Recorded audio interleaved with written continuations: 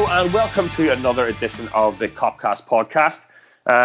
We are coming to you on an international, I don't know what day it is, Tuesday or something. And we're going to look at the Reds. They've played a game against Blackpool. It all looked like it was all going to be very Roy Hodgson for the first half, but then all of a sudden it became very Jurgen Klopp. We'll take a look at the ongoing monotonous transfer sagas and prepare ourselves for the start of the, are we calling it now, the attack of the Premier League title as opposed to the defence of the Premier League title. So to run through all those bits and pieces, I've got Jay Reid in Liverpool. Jay, how are you? Very well, mate. Looking forward to the end of this international break. As always, it's just dragged things back a little bit, but I think we've got one more day maybe of international football. I don't know. And then the real business gets started, as you say, the attack, as Klopp's put it, on the title rather than the defence, which is always a nice little motivational pun to put out there. So there's plenty to talk about. So yeah, we'll get stuck into it. And I've also got John Henderson in. Where are you? Are you in Belfast, Johnny? Are you up in Donegal? Oh, you're in Belfast tonight? I'm just not far from you, David. That's good. And how are you? Are you having a lovely time? I'm having a grand wee time. I am not too bad. That's good. Well, it's good to have you on again. And I've also got Neil Patterson in Berlin. Chief, how are you this evening? Aye, not too bad at all. Nice to be on. How's it going yourself? I'm doing well, thanks. Doing the best. So, Chief, let's take a little look at Blackpool first. It was all a bit strange. It was 2-0. It was Alisson doing mad stuff, and everybody looking a wee bit all over the shop. And then Minamino happened, really. And he showed flashes when he came on against Arsenal in the Community Shield. But I think the second half against Blackpool was impressive. Kind of stood out. But Minamino, that was the first time we really got an understanding of maybe how he's going to be used and how he can be used most effectively, because he's kind of been, drafted in on the left-hand side, or, not really knowing what he's doing, kind of floating in an inside right position. But this looked for the first time like it was a defined role that was almost bespoke, as opposed to trying to fill someone else's shoes. On the game itself, it started off, in a fairly poor manner, shall we say. It was a bit of a bizarre team, forced upon the manager a little bit because of the international break and the fact that all the players playing for European teams were unavailable. So it was kind of like the first choice front five and sort of a mishmash further back, a back four that never played together, you wouldn't have thought. And it sort of started off a little bit like that. So obviously there's we go 2-0 behind. There's the Billy Comedio mistake, if you want to call it that. Yeah, Salah's ball wasn't the best, but yeah, he dallied a little and it could have done better. They break away. It's a good finish. He buries it, bottom corner. And then there's the Alisson one, the penalty. And Alisson was a little bit out of sorts in general on the day. He had a couple of moments.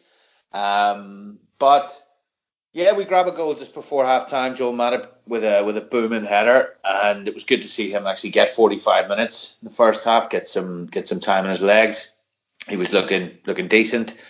And second half, yeah, it changed. It all changed. We went and rattled in 6 without reply, and we won the game 7-2. So Minamino, the role, it seemed very, very marked that he was 10 yards further ahead of Keita and Fabinho really from the start. Fabinho didn't have the best of games, obviously, in the first half, and that didn't help. But a couple of changes at halftime. Curtis Jones comes on. Who's the other change at halftime? A couple of changes anyway at halftime. Curtis Jones comes on. I was on mute. At centre half, wasn't it? Both Vandenberg and Phillips on the back. I actually thought Vandenberg did very well in the second half as well. Obviously, probably looked a bit easier for him because Liverpool were playing much, much better. But I thought he looked assured for such a young kid. But anyway, yeah, Minamino was freed then a little bit, and his link-up play with Bobby He gets an assist, he gets a goal. He's involved in pretty much every goal. Some of the corner routines that they work involving him bear fruit a couple of times. I think he's involved for the Matip goal. I think he's also involved in the corner routine that eventually gets Vandenberg his goal, the last goal, which was a thing of beauty, like ping, ping, ping, ping, goal. Really, really nice. And he's just very much at the center of everything. Really, really encouraging. He looks fit. He looks much more robust, and he looks like it's a going to be a real addition to the first team going forward. So yeah, all good signs. A little bit of rustiness at the beginning, but as I said, with the back five never having played together before, it sort of stands to reason a little bit. And you've got a 17-year-old there, a 16-year-old Billy Comedio as well, and that it's nothing really to worry about. You wouldn't back Alisson to have too many more off days either. So all in all, pretty encouraging, and certainly Minamino and Kaida were really, really good, as was Curtis Jones when he came on. Jay, it's the shape change is really interesting, and I think, I don't know if I'm reading too much into it, but significant that neither of the fullbacks play.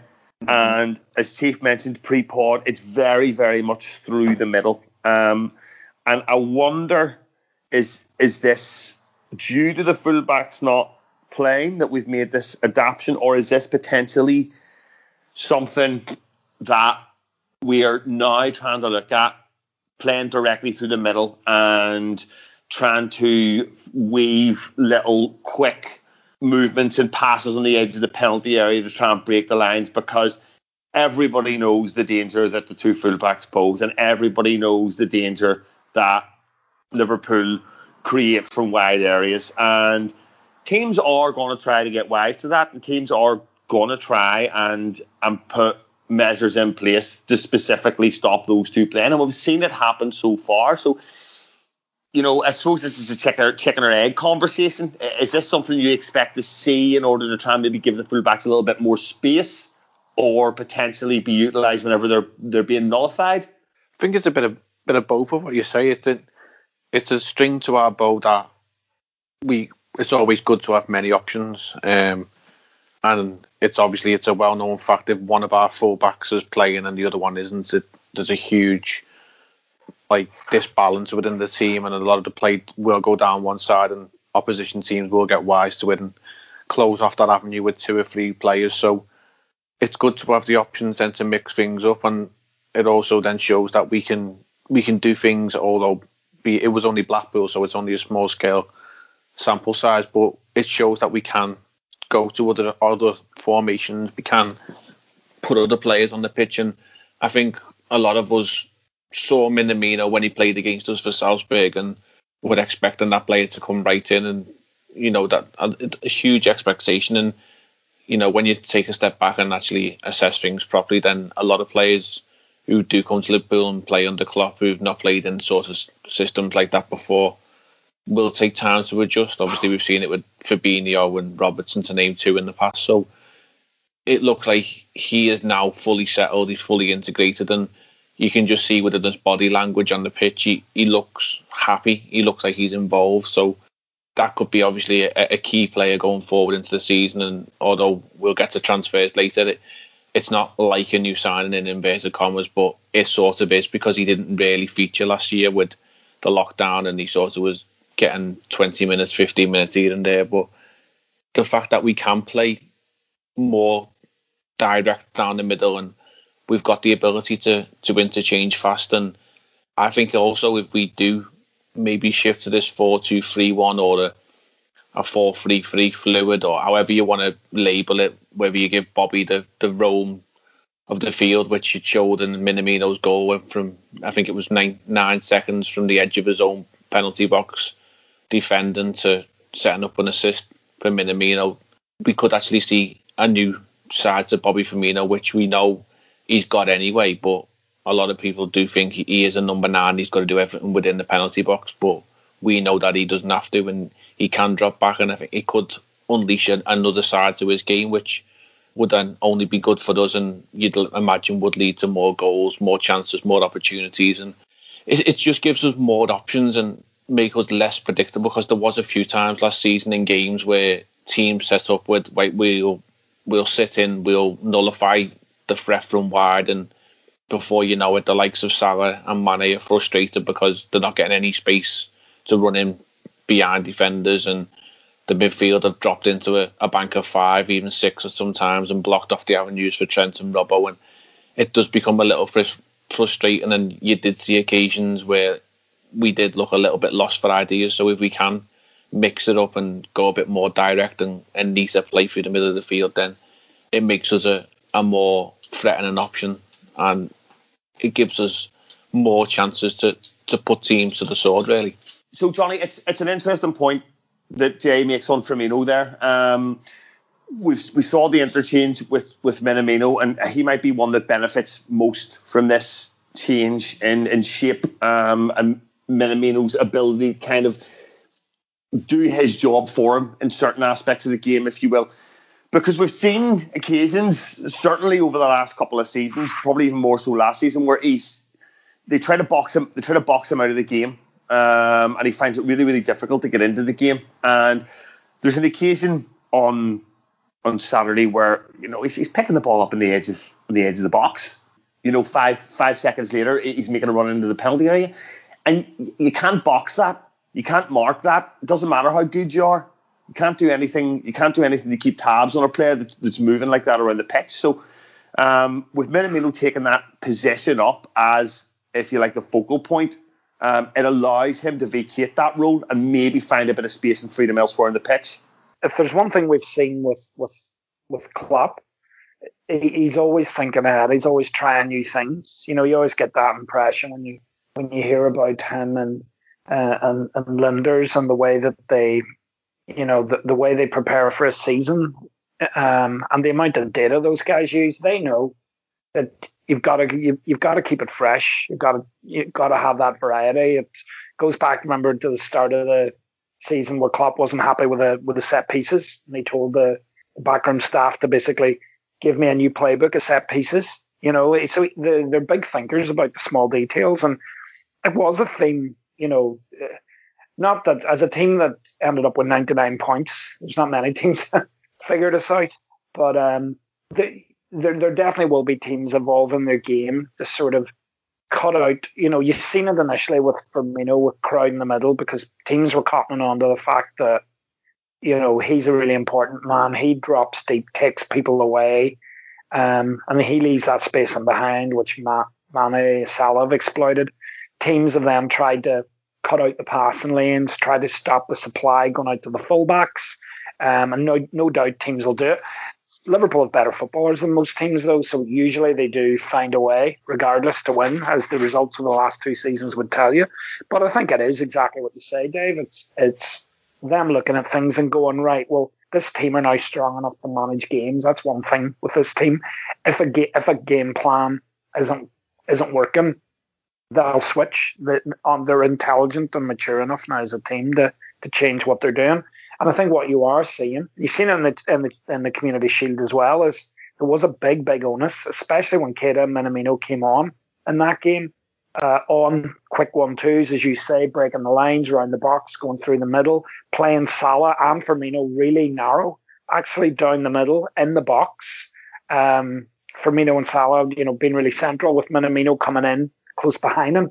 I do think it's something they're working on. I think they are thinking, well, if teams are going to try and shut us out wide, you know, what Rafa Benitez's famous expression about the blanket, you know, you've got a blanket, you can't cover everywhere, you're going to leave some part exposed, and teams are going to try and, you know, over-resource themselves out wide. Let's punish them through the middle. But I would echo what the guys are saying there about Minamino.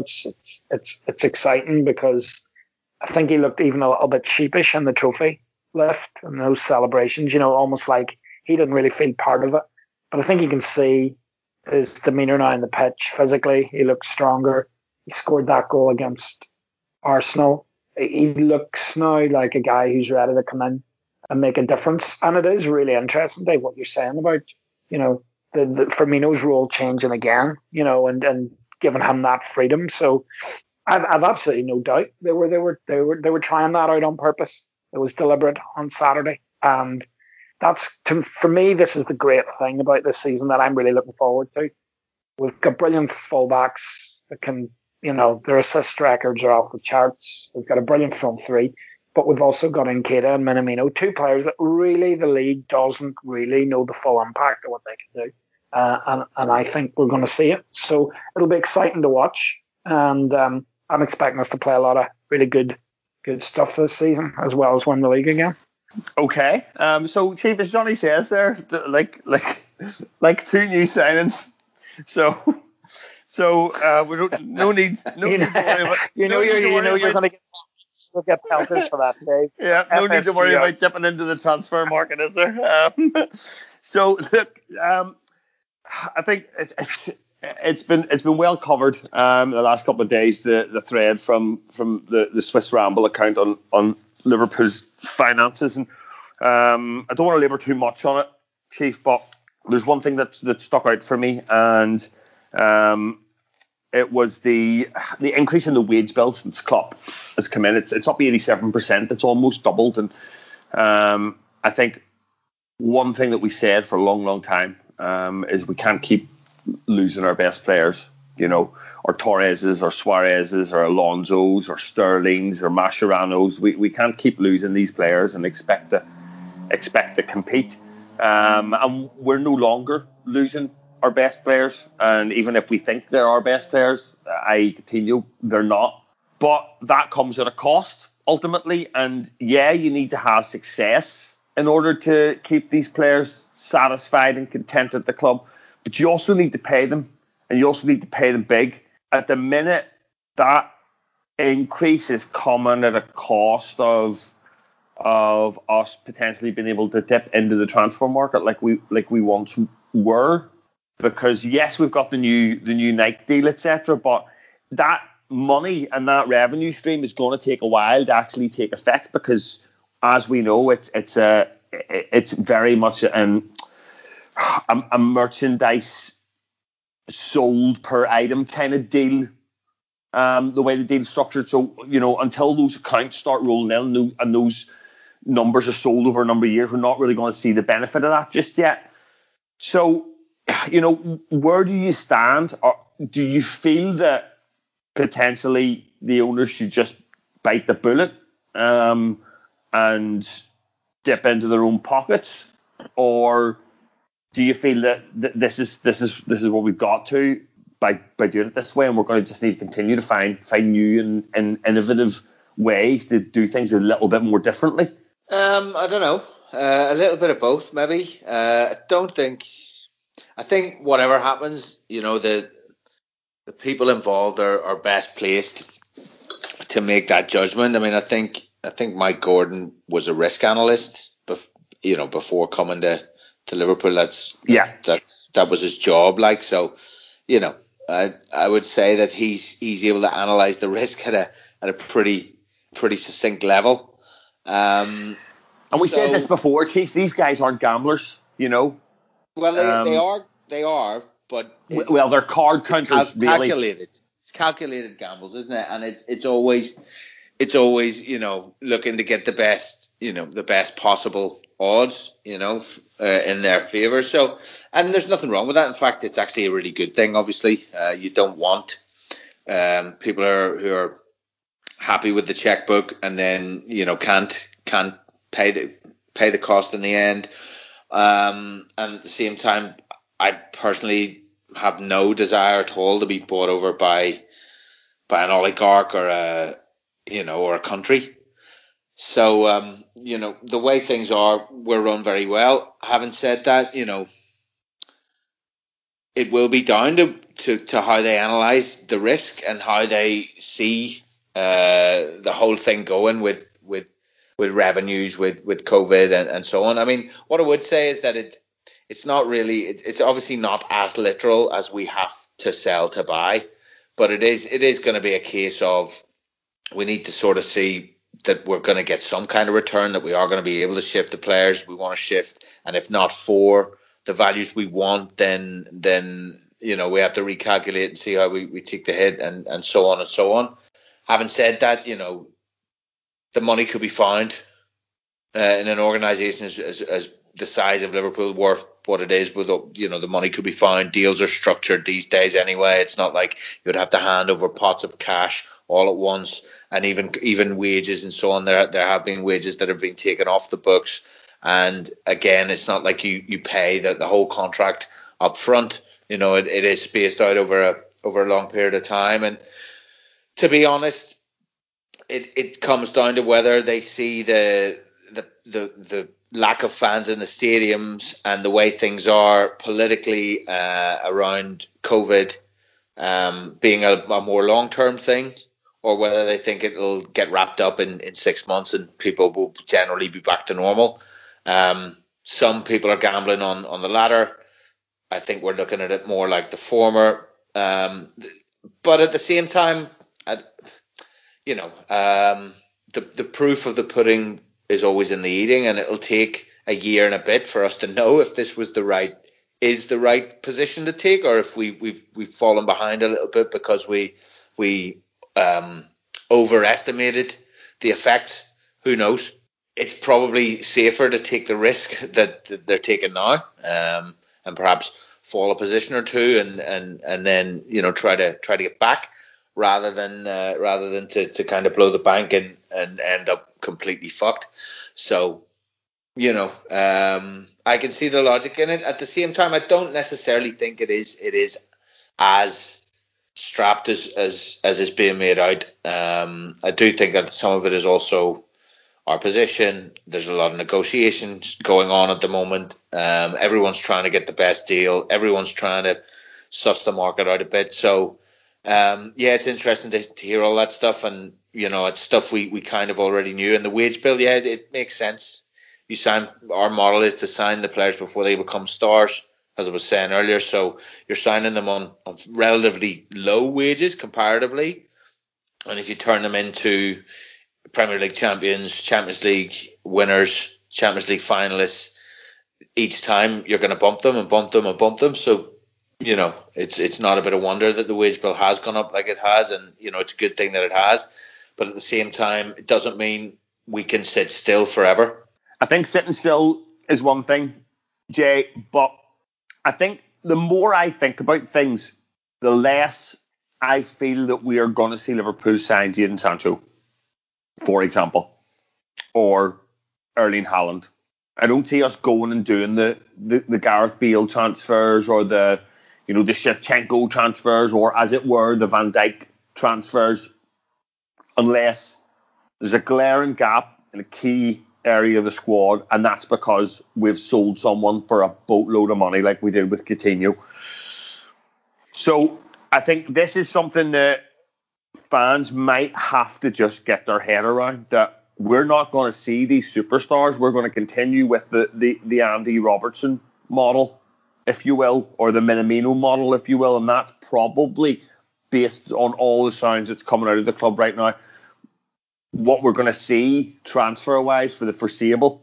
Yeah, I'd agree with that. I think a few months ago I'd love us to sign Sancho. I really wish we would, but the longer the time goes on, and the way you look at statistics and the form of how Liverpool operated, and if you take a rational approach at it, then what you say does make sense. Unless a big name goes and there is a glaring hole, then why would you go out there and buy, say, a Jadon Sancho, for example, who was clearly a potentially world-class talented player and will come in and command big wages, will probably command a starting place. Where would he start? And I think the fans' assistant just says, it's just nice to have 4 world-class options up front, and that would be really nice, but it's not how Klopp operates, and it's not how FSG operates. It's not how Liverpool operates. It's not what brought us the success in the last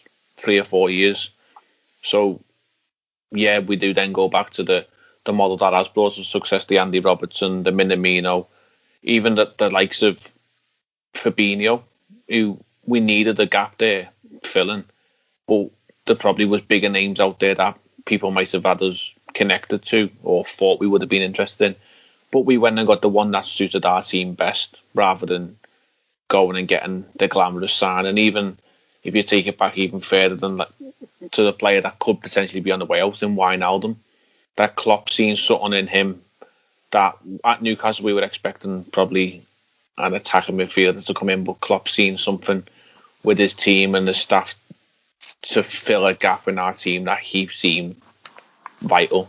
So I guess we've all just got to accept the fact that we're not in the same transfer table as Chelsea as it is this window. We were going out and throwing bags of money at anyone left, right and centre to try and get in, and they're addressing some issues, but they're not addressing the main issue, which is at the back of the field. Or even if you want to drop it down a peg to local team Everton, who were throwing 60, 70 million in the last 3 or 4 days at a new midfield, but the main problem is at the back of the field. So we've got a strategy. It's worked for us. It's brought us success. And all right, if you want to be a party people, you've just got to accept it. But because that's what's brought us to success. If you can't accept that, then I'm sorry, then you're just not on board with what we are as a club at the moment. Yeah, I think that's all very sensible. And Johnny,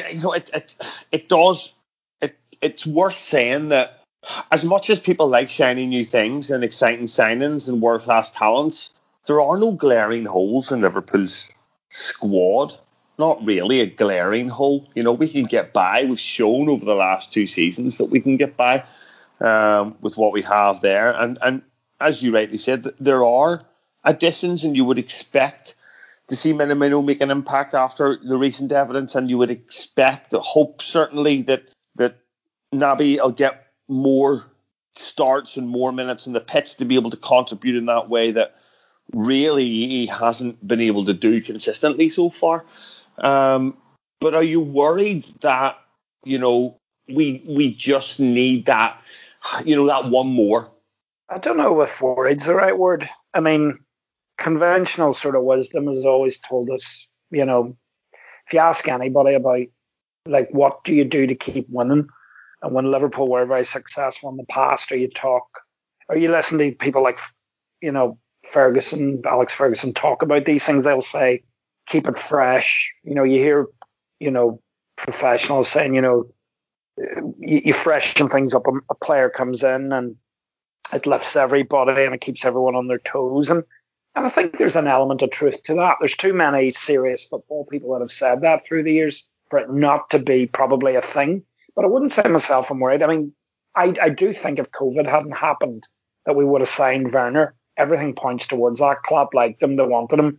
Things moved massively. There's so much uncertainty around crowds, sponsorship money, even the Premier League TV deal, 650 million pull out from China. So you're left in a position where ideally would I like, because as you say, shiny new things, would I like us to add a Thiago and an option for the front three? Yes, I would. But being very pragmatic about it, the guys have spoke very well there. We know that these guys, FSG are sensible. They're pretty, everything's based on risk assessments and they're looking at everything. And at the end of the day, Liverpool's objective next season is to win the league and to retain the league. It feels good to say that for the first time in a long time. To retain the league and win the European Cup. And is the squad we've got good enough to win the league, retain that league and go for the European Cup? In my opinion, absolutely it is. Would it have a slightly better chance if we added a Thiago and another option for the front three? I think it would. Klopp isn't a manager that's going to throw the toys out of the pram. I think he'd have wanted Werner. Things changed. He's not the type to whine about it. He'll get on with it. He also was a big firm believer in bringing players through and leaving pathways for them. Curtis Jones, Keita, Minamino, all be expected to make their impact. He'd want to leave a pathway for them. One of the biggest sort of frustrations with the team was always called out as Robertson when he's out, that we didn't have a natural, strong, left-sided fullback. We've totally addressed that. We've brought in a really top-class player there, which we keep forgetting about. And that's a big improvement to our arsenal going forward, because that was one thing where our styles had to slow up a lot when Milner played there. So I'm not worried. I'm not worried. I mean, at the end of the day, I still think we will bring in one or two. I do. By the time the window plays out and all the deals get done, I think it'll happen. But I wouldn't say I'm worried. I think if it went on another couple of windows and you don't want to stagnate for too long. But our main concern should be, is this team good enough to win lots of football matches, win the league, and go for the European Cup? And everything I've seen from this team, and the age of this team as well, and something people forget, look at the age of this team. People are fretting because people are turning 29 and 30, because they're fretting about 3 years from now. Just stop and think about things for a second. We're about to start a league season, and all our big players in that front three are now they're in their absolute peak. They're going to be for the next couple of years. So I don't think there's anything to be fretting about. I think we'll be right up there. I expect us to win the league, and I expect us to have a hell of a go at going for the European Cup as well this season. That's just me. Maybe I'm naturally positive. Maybe other people are feeling like freaking out. I'm not. I'm still very upbeat about it all, to be honest. No, and I think there's loads of reasons to be upbeat. And Chief, it's all we point to a new season. It's a new season. Blah blah blah blah. But realistically, it's only a few months from when we're fucking running around beating everybody. Things don't change just because the season. Things don't change that much in a squad just because the season stops and starts. Yes, other teams have gone out and strengthened, but there's a whole lot of catching up to do when it comes to Liverpool. The one that does stick out though is the Wijnaldum situation, and that would essentially, if he were to go, take us on a backward step. That would be a backward step in my opinion. And I know there's been a lot of naysayers about Wijnaldum recently, but the bottom line is this guy has played more midfield minutes than any other midfielder in the last 4 years.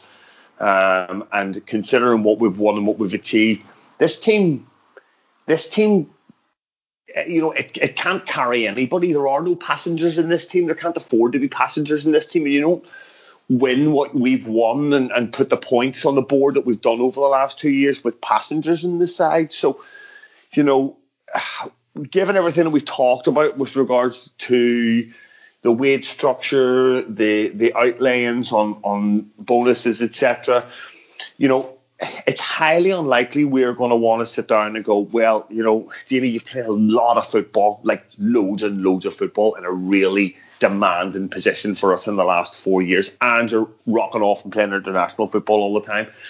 Do we really think that you're going to be a worthwhile investment at 170 grand a week or 150 grand a week in 3 or 4 years' time?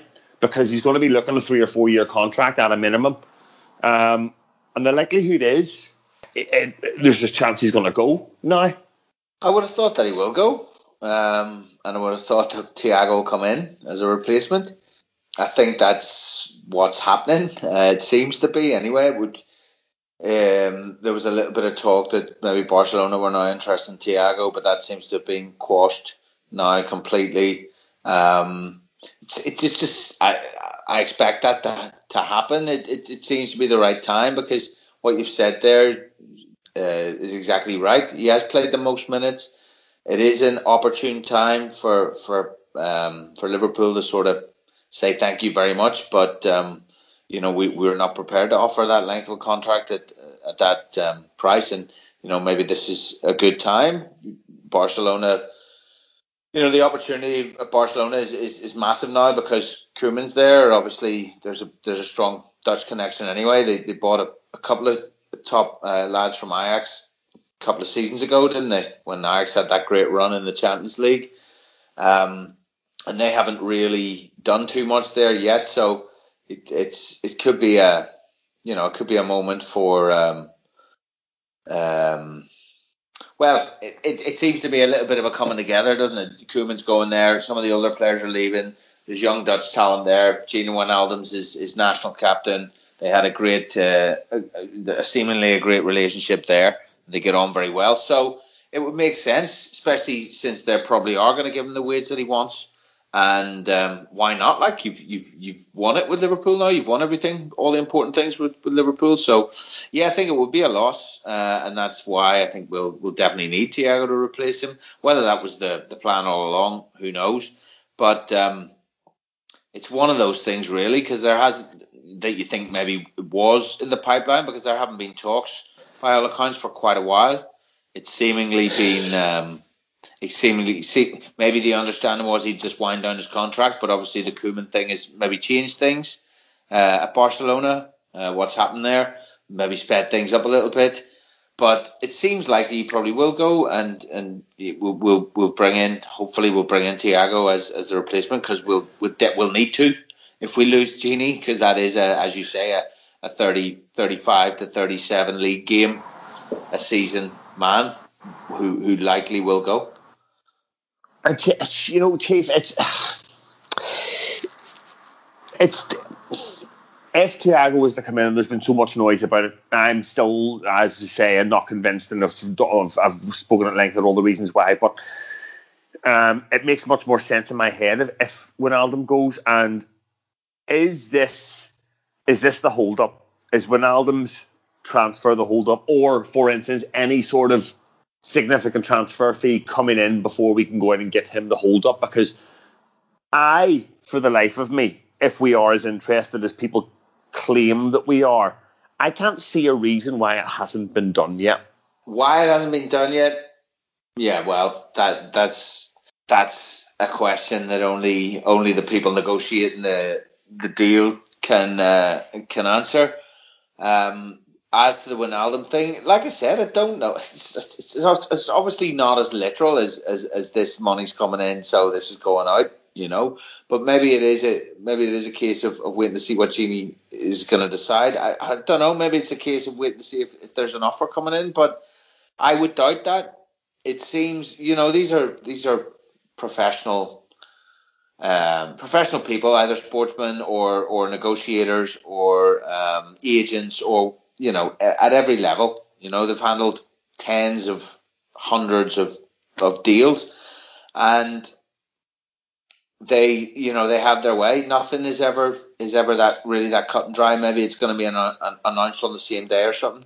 I would imagine it's going to happen. It has to happen quickly, but it's such a bizarre, protracted transfer window this time. It's, I don't know, maybe clubs feel that they could get a better fee if they hang on. Maybe there'll be more clubs interested once the season starts and they realise they're lacking in certain areas or whatever. But it is frustrating that there is a hold up. But for me, if Gini's going, then there's a huge gap in central midfield, so you have to go out and sign Thiago. Especially it's one of them. It's a no-brainer. If not Thiago, then who? As was, I think, mentioned on an Anfield Wrap show earlier. If you are going to have a gap in that midfield, you need to sign a central midfielder. The only one we're linked with is Thiago. So it's going to be a push comes to shove situation there. It'll rumble on. It'll continue to rumble on. Because if, as you say, Gini does go, and a lot of us are expecting that now with all the rumour and conjecture and whatever, if Gini and the circumstances, if Gini does go, then there's a massive gap there. I mean, we're not gonna just drop Naby in and not have cover. Well, you can't rely on Naby to play 35 matches. Well, that's it. That's what I mean. There's or Oxlade-Chamberlain or whatever. In fact, you probably couldn't rely on Naby and Oxlade-Chamberlain to get 35 starts fucking between them a season. Well, on past evidence, you couldn't. Hopefully this season we can. But on past, that's all we've got, Chief. That's all we've got.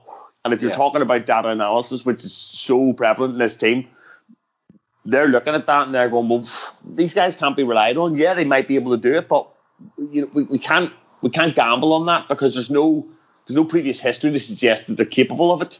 It's you're basically just crossing your fingers, shutting your eyes, and hoping for the best. Exactly, and you don't win trophies by behaving like that. Yeah, finding finding magic beans and making 3 wishes or whatever. You know, it doesn't work that way.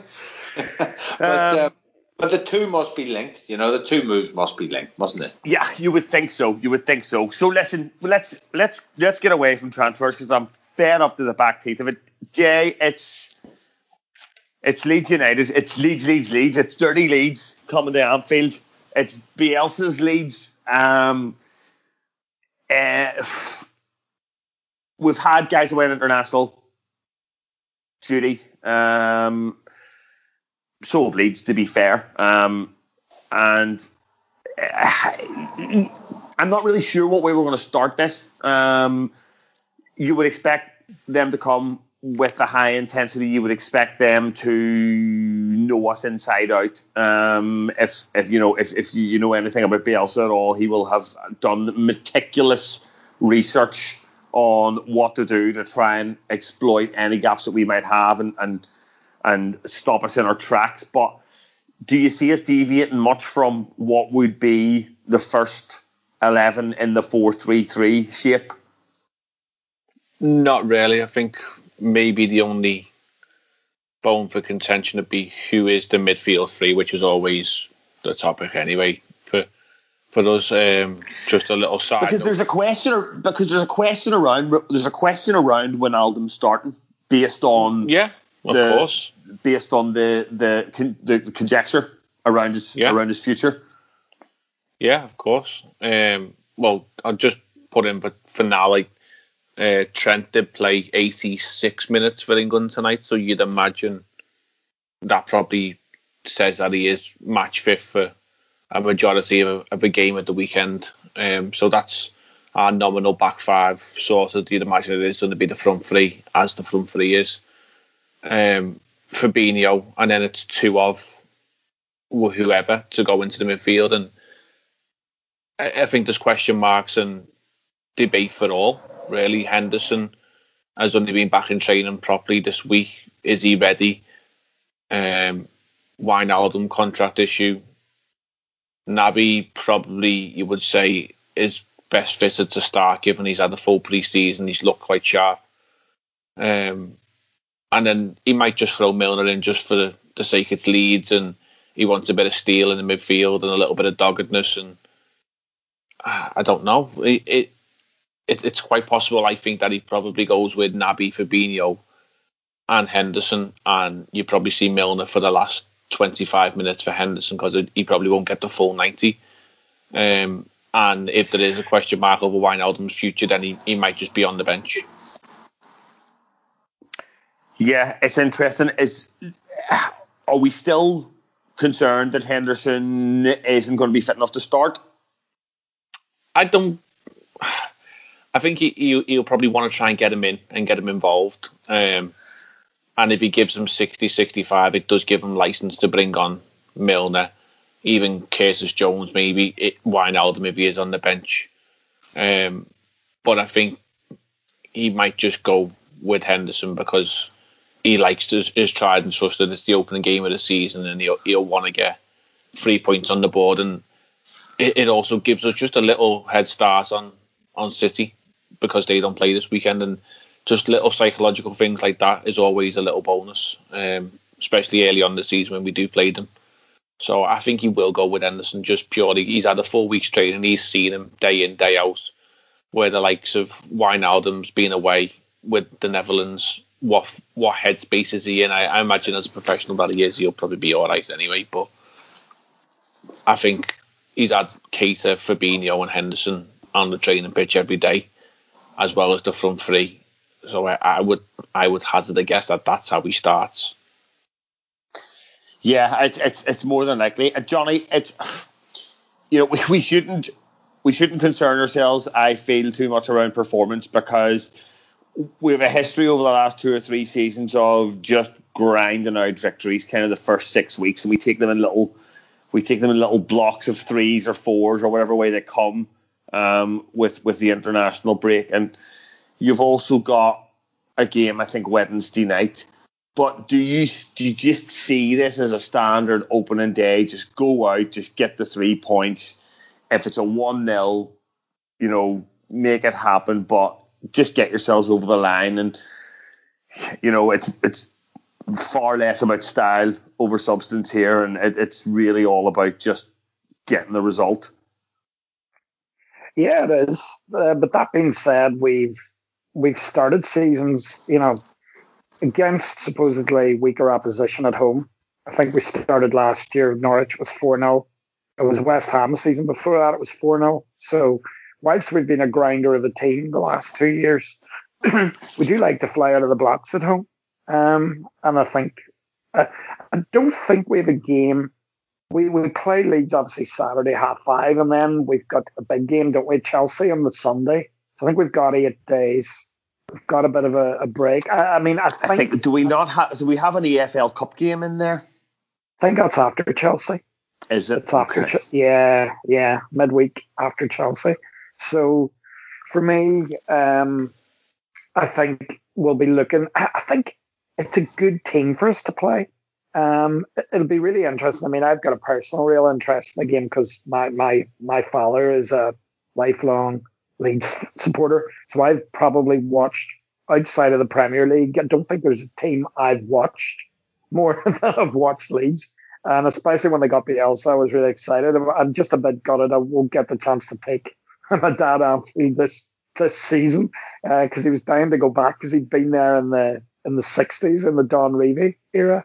But that's just a personal thing. But I think I think Leeds are a good side for us. They'll be well prepared. They'll be intense, as you say. But the thing with Leeds is they really do give you a chance. I mean, they play football and they really do play some outstanding football. As a championship team, some of the combinations and how quick they are in transition, it really was something.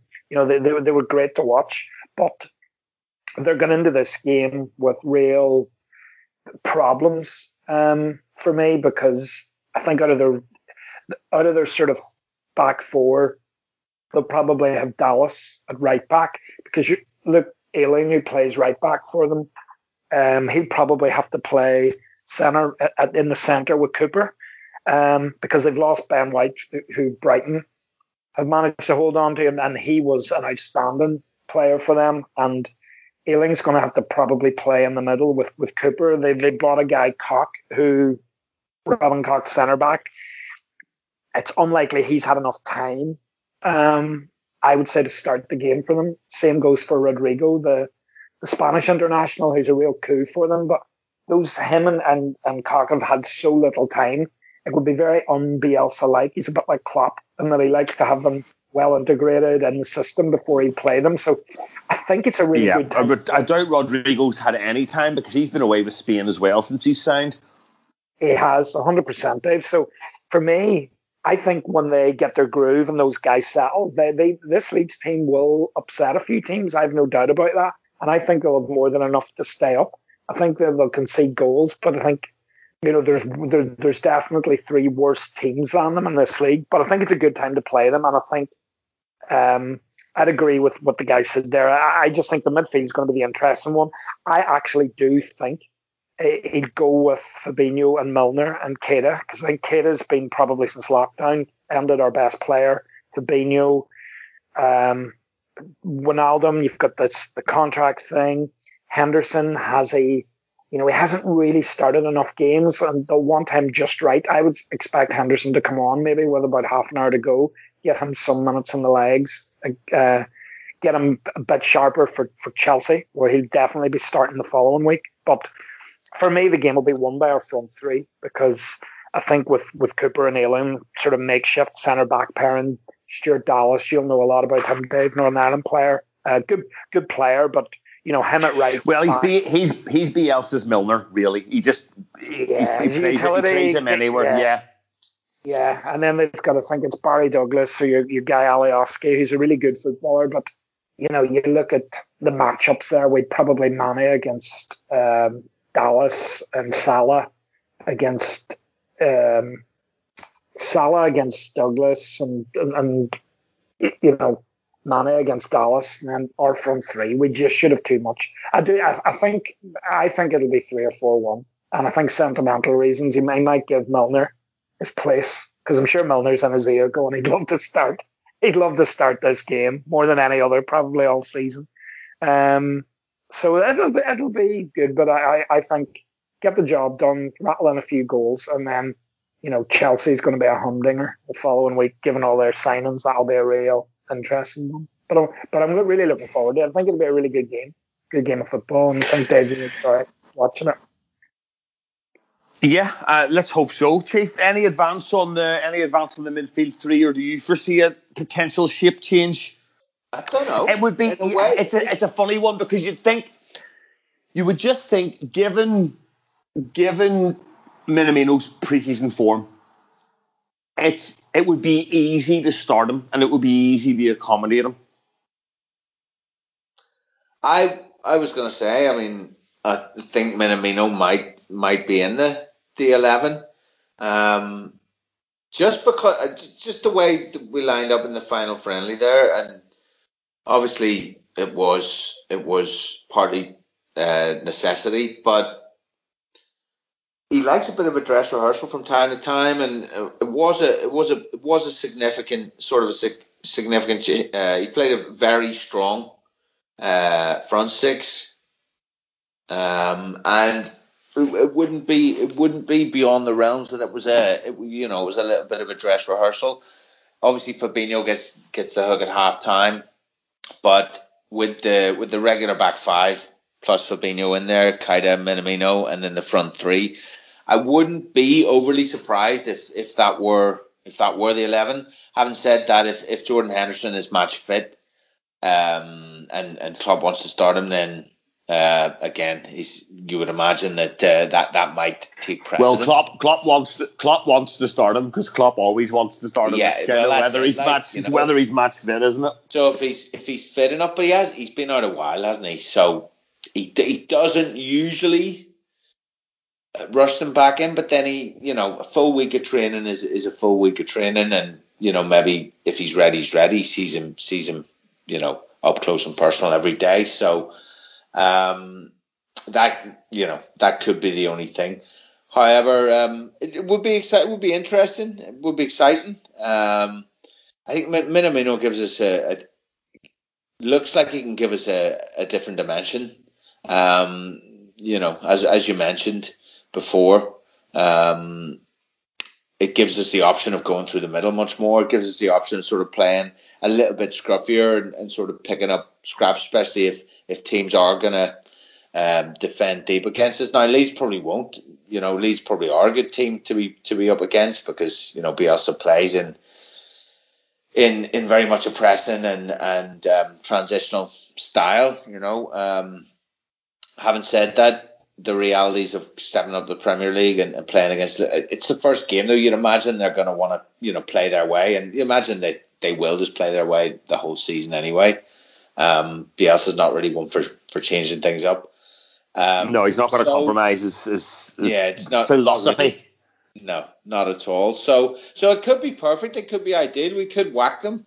On the other hand, it could be 3-2, or but we have to win, as you said. That's the most important thing on opening day is to win, especially this season, as Jay alluded to, with us getting a head start sort of on City and with the games coming thick and fast, getting off to a good start is going to be crucial. So whatever way it does go, it wouldn't be a shock to see Minamino in there. Would be quite exciting, but if you've got a midfield three of Henderson, Fabinho and Naby Keita, that's also not too shabby either, and you've got Minamino then to introduce from the bench. Yeah, so we'll move to the first game, and it's the attack or defense of our title, or whatever way you want to put it. And it's, you would argue, Jay, that we've put two title winning seasons back to back. Given our performances, given the points on the board, given the mental resilience that we've shown, and history would dictate that very, very seldom happens 3 years in a row. And I can go on can really just look at title wins here, but as much as everybody would like to build a dynasty, etc., on only 4 occasions in the history of English football has a team won the top flight 3 years in a row. Arsenal did it in the 30s We ourselves did it between 81 and 84, I think, if I just check. Yeah. And then Ferguson's United did it twice, 99 to 2001 and 2007. 06 to 09. So, it's as much as we say, yeah, we'll go out, we'll win the league, and we're the best team, we've got the best squad, blah, blah. This is historically a difficult, almost impossible ask of a group of players. It's 2020 though, and anything goes. It's true. No, I get your point. It's a very hard ask. If you think of the sides down the years that haven't been able to do it, you know what I'm saying? Yeah, and you don't want to drag it back to this, but like the investment they've had in the likes of City and Chelsea in the last 10, 15 years, for example, that have had multi-millions invested in them. We're doing it a different way, but you're asking these lads to go again with, as it stands, very few additions to what they've got. Maybe a couple of youngsters coming through, the odd player here and there, but it's a huge ask, and I would like to put my head on the line now and say, yeah, we're going to win this league, but it's going to be harder than last year, I think, and that to me will also be down to the sample size of lockdown being A, the fact that we had the league won, but B, the no fans. I think I mentioned it before that we play off the fans, Klopp plays off the fans play off the team, and it's all a harmonious partnership. And whether it was just because we were coming back off a strange period with lockdown and we're finishing the season, but we know we've won the league and there was no fans in the stadium. I don't know if it was just all that, but I think we do miss a little bit of an edge without the fans in the stadium, and maybe that could be a factor this year. We won't know until it plays out. But it's not going to be easy. But I don't think this season will be won with a league total points of what we've seen in the last 2 years. I think it'll probably be very low 90s this year. I think as teams proved last year, you can get at Man City, you can find weaknesses in their game, you can pick them off, and we're not going to be as invincible as we once was. We will have games where we will lose, we will come into sticky moments, we probably will have actually get some injuries, because even though we've had injuries, we've been quite lucky in the respect that we've not really lost nominal players a la Trent, Virgil, one of the front three for a sustained period of time. We've lost we lost Alisson for a few games, we've lost Henderson for a few games, Keita, Fabinho, but we've just had enough to fill in. I think if we lose one of those five, being Trent, Virgil or the front three, I think as it stands, we could be in trouble. So I wouldn't be surprised if we did pick up an injury, because the lads are just playing consistently for what is going to be 2 to 3 years, if you include the ones who are going to go to the Euros and that next summer, after they've played pretty much all the way through this year and straight into the next season, which is also condensed as well into 8 months, I think, rather than 9.5. So injuries are to be expected. So it will be hard, but you've just got to be optimistic and say, like, we are the defending champions. We're the team to beat. We're now got a target on our back. How are we going to handle it? We hope we'll handle it well, and there's no better way to go out there than Saturday afternoon, put a marker down and say to the likes of Man City, this is what we're bringing to the table this year. Yeah, absolutely. And Johnny, just given what I've said there, it is a big ask, and Jay's rightly cited the lack of fresh faces in the squad, etc. But history will show you that even multi-million-pound signings for Chelsea and Manchester City have been unable to secure triple league titles. So we can't just put this down to signing players. It's more than that, and I suppose myself think it really is down to the manager and down to the coaching staff as to how inventive and creative they can be in making us more unpredictable than we have been. Yeah, I'd agree with that. I mean, I'm going to say it now. I think we'll win the league. I don't think we'll win it as comfortably as this season because, frankly, that only happens once in 100 years or twice in 100 years if you're Liverpool, Man City, raising the standards. But my reasons for thinking we'll win it are quite simple, really. I think that the only team capable of stopping us are City, who were way off us last year, lost 9 games. For me, they still haven't really replaced company. They've lost David Silva, they've lost Sané. Have they really made up in terms of what they've added to their team? Have they really added enough to bridge the gap that we saw last season? I don't think they have. I think Chelsea still have too many questions about their back four and keeper. Agree with Jay. I think, we'll probably lose. We might, God forbid, lose a few games. I mean, there's a funny part of me as well with this. That I'm almost looking, we've been talking about how intense it's been and all, but these guys didn't play any football from March to June. They had a 3-month break. And really, there was only 2-3 of those games after that break where there was something on them. And then the league was won.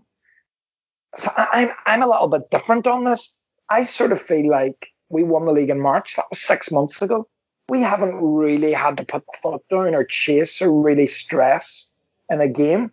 So and this might be me just wishful thinking, but part of me thinks we should be feeling rested. We should be feeling rested. I think after that 3-month break, then it got back up and going. We didn't have any involvement in Champions League, the Europa League, the European competitions. We've had a break. We haven't really had to put the foot down. I would say these guys will be chomping at the bit. As you say, Dave, options, yes. Is it likely, given the pace of the games, that we could lose a couple of players? Yes. But we lost our goalkeeper for, nearly a third of the campaign last season. We lost Fabinho. We lost Henderson. We lost players at various stages. I think we've got the tactical flexibility with the likes of Minamino and Keita. It's a big ask, but this is a really good team of players, a brilliant team of players. Probably a debate to be had if they win the league this season. One of the greatest, given the points totals, one of the greatest teams we've had. And they're all in their prime. They're all in their prime. That front three, that midfield, they are in their prime. Their best years. So I am quite bullish on this. I think it's our title to lose. I don't see Chelsea stepping up. Can Guardiola get the tune out of City that he was getting the last 2 seasons before last season? Can he get that out of them again? I'm not so sure. You've seen it against Lyon, in a really big game like that.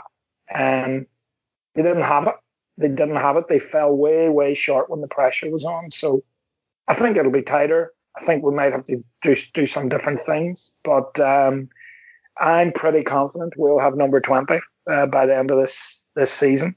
And I think we'll go deep in the European Cup as well. And with a great chance of winning both, in my opinion. So, yeah, I'm quite upbeat about things, to be honest. Good enough. You'll do me. Tiff, we're going to win the league? But I agree with Johnny. I think we will win the league. And I agree with where he's coming from as well. It's sort of the first time. In fact, it is. It's the first time that the top players have been there for the full pre-season. They're not even, front three's not been called away on international duty even now. So they've had as long. There's been no tour, so there's been no flying. There's been no fucking, I don't know, fixing cars and doing photo shoots and serving donuts and any of that jazz. And they've probably had as long as they normally have in a pre-season to train, to work with the manager. And as Johnny said, they had the 3 months off, which is longer, was famously said, longer than any footballer playing in England has had off since the war. So a remarkably long break if you're a footballer. So I guess they are rested, and we should be sort of raring to go. We should be sort of chomping at the bit. But from, as Johnny said, like March, it was wrapped up. I mean, the thing, because the way the season got curtailed, the way it did, that's basically such an obvious cutoff point, and because it happened, you know, looking back at the season, we've said so many times, oh, Leicester away, or maybe even before that, maybe, you know, I was watching a review of the season, and the points gap was massive from fucking forever. The only issue was people were a bit worried we might drop it because we dropped it the season before, but that didn't happen. We just kept pulling away and getting further and further and further away. And even in the end, after basically only half showing up for games after the lockdown, we still won by 18 points. So I think the gap is massive. I think we might certainly come down from the points total we were on. But I'm with Johnny. I wouldn't bet on City getting a better points total than they did this season.